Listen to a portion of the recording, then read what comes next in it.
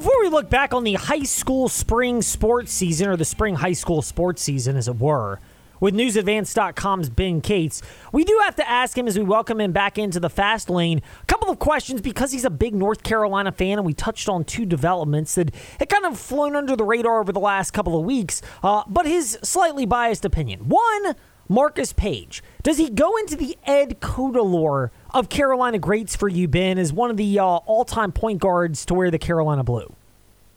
Yeah, absolutely. Marcus Paige is, I mean, everybody, okay. You know, part of the difficulty about talking about this is because there's so many people around here who do not like North Carolina, so I understand. I get it. But for me, Marcus Paige, you know, we value our point guards, and Marcus Paige is one of the best that we've ever had, so I'm glad to see him back. Well, it's a cool thing. He's going into a role for North Carolina, and obviously this is the type of thing we can get into more with the season approaching a little bit closer.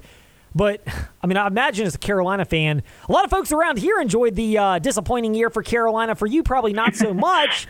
But is this the type of role that Paige could be able to help provide some guidance to in terms of players dealing with some of the internal issues that seem to arise in Chapel Hill this year? You know, I would hope so. You know, having somebody who is younger and has the experience of being in that situation a little bit. I mean, things. It's funny how things change so quickly, though. I mean, on the college scene, like these new guys that are going through it now have so many different pressures, so many different things going on, social media aspects that are just blown up in their lives that are so different.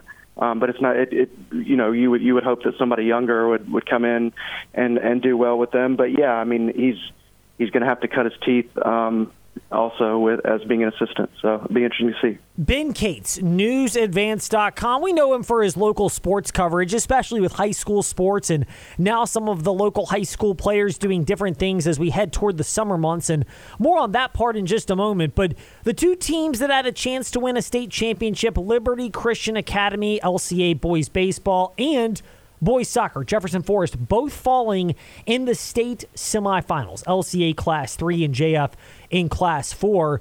First off, for LCA and the loss to New Kent, baseball is an odd sport in the sense that sometimes it's just not your day, especially on the diamond where you can get some squirrely outcomes. Did it boil down to that largely as New Kent knocked off LCA 12-8?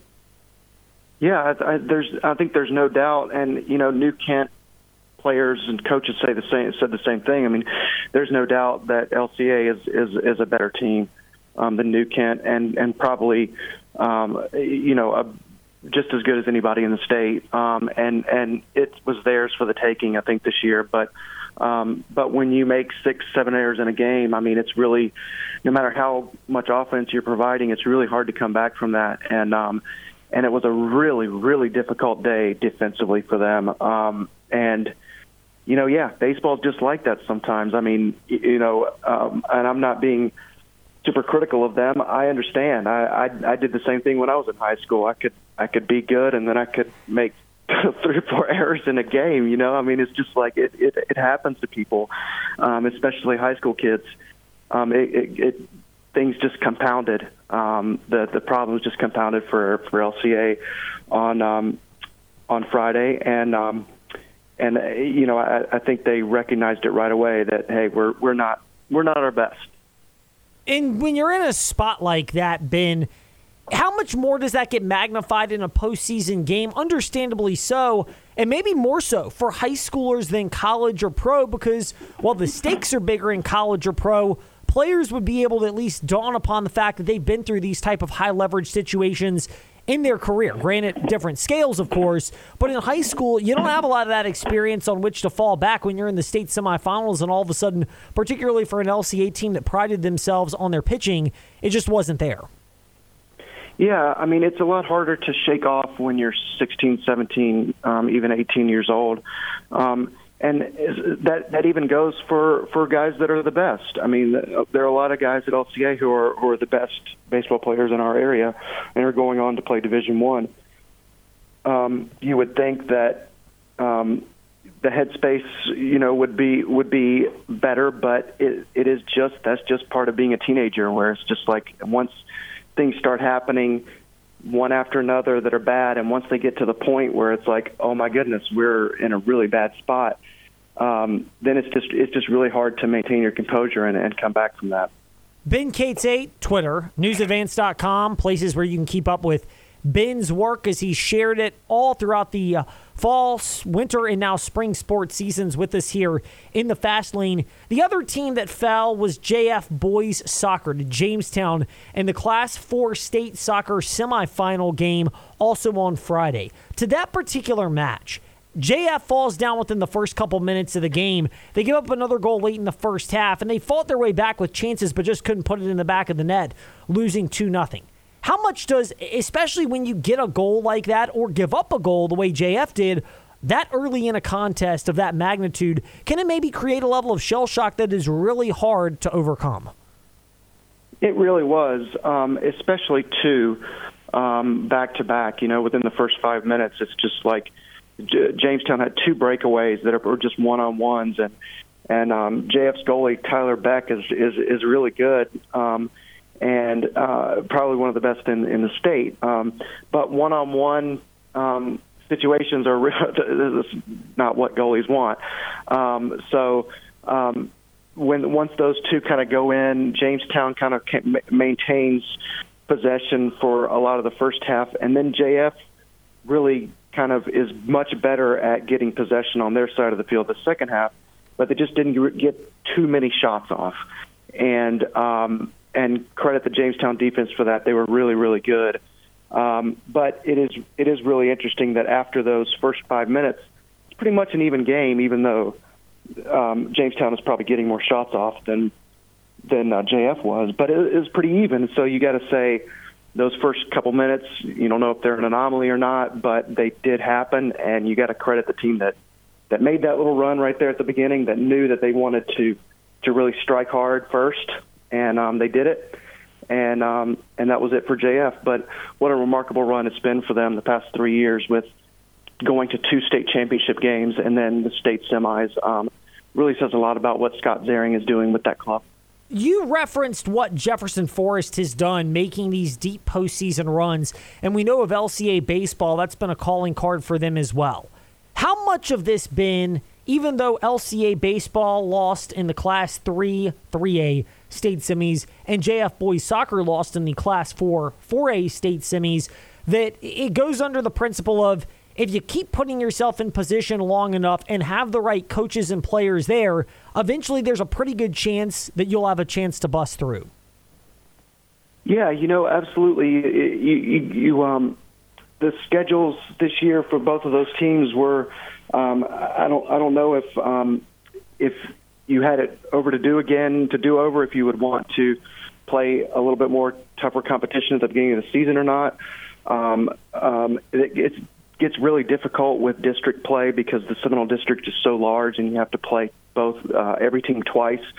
So there's not much room there to really bring other teams into the schedule who you would like to maybe face off in case you would see them later or teams like them in the playoffs.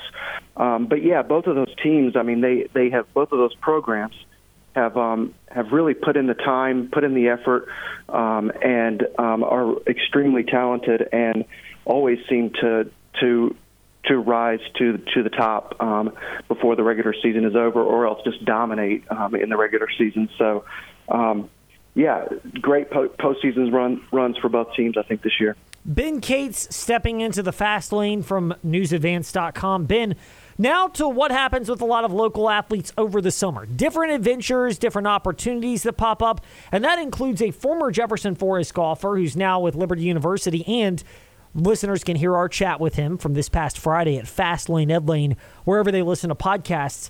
Isaac Simmons qualified for the U.S. Open. The pictures of him with John Rahm and Sergio Garcia have now started to circulate social media as they are all out in Los Angeles for the U.S. Open, which begins on Thursday. Your memories of Isaac Simmons and how good of a golfer he was during his time at JF? Yeah, I was thinking about that this week, and I was trying to get in touch with him for an interview.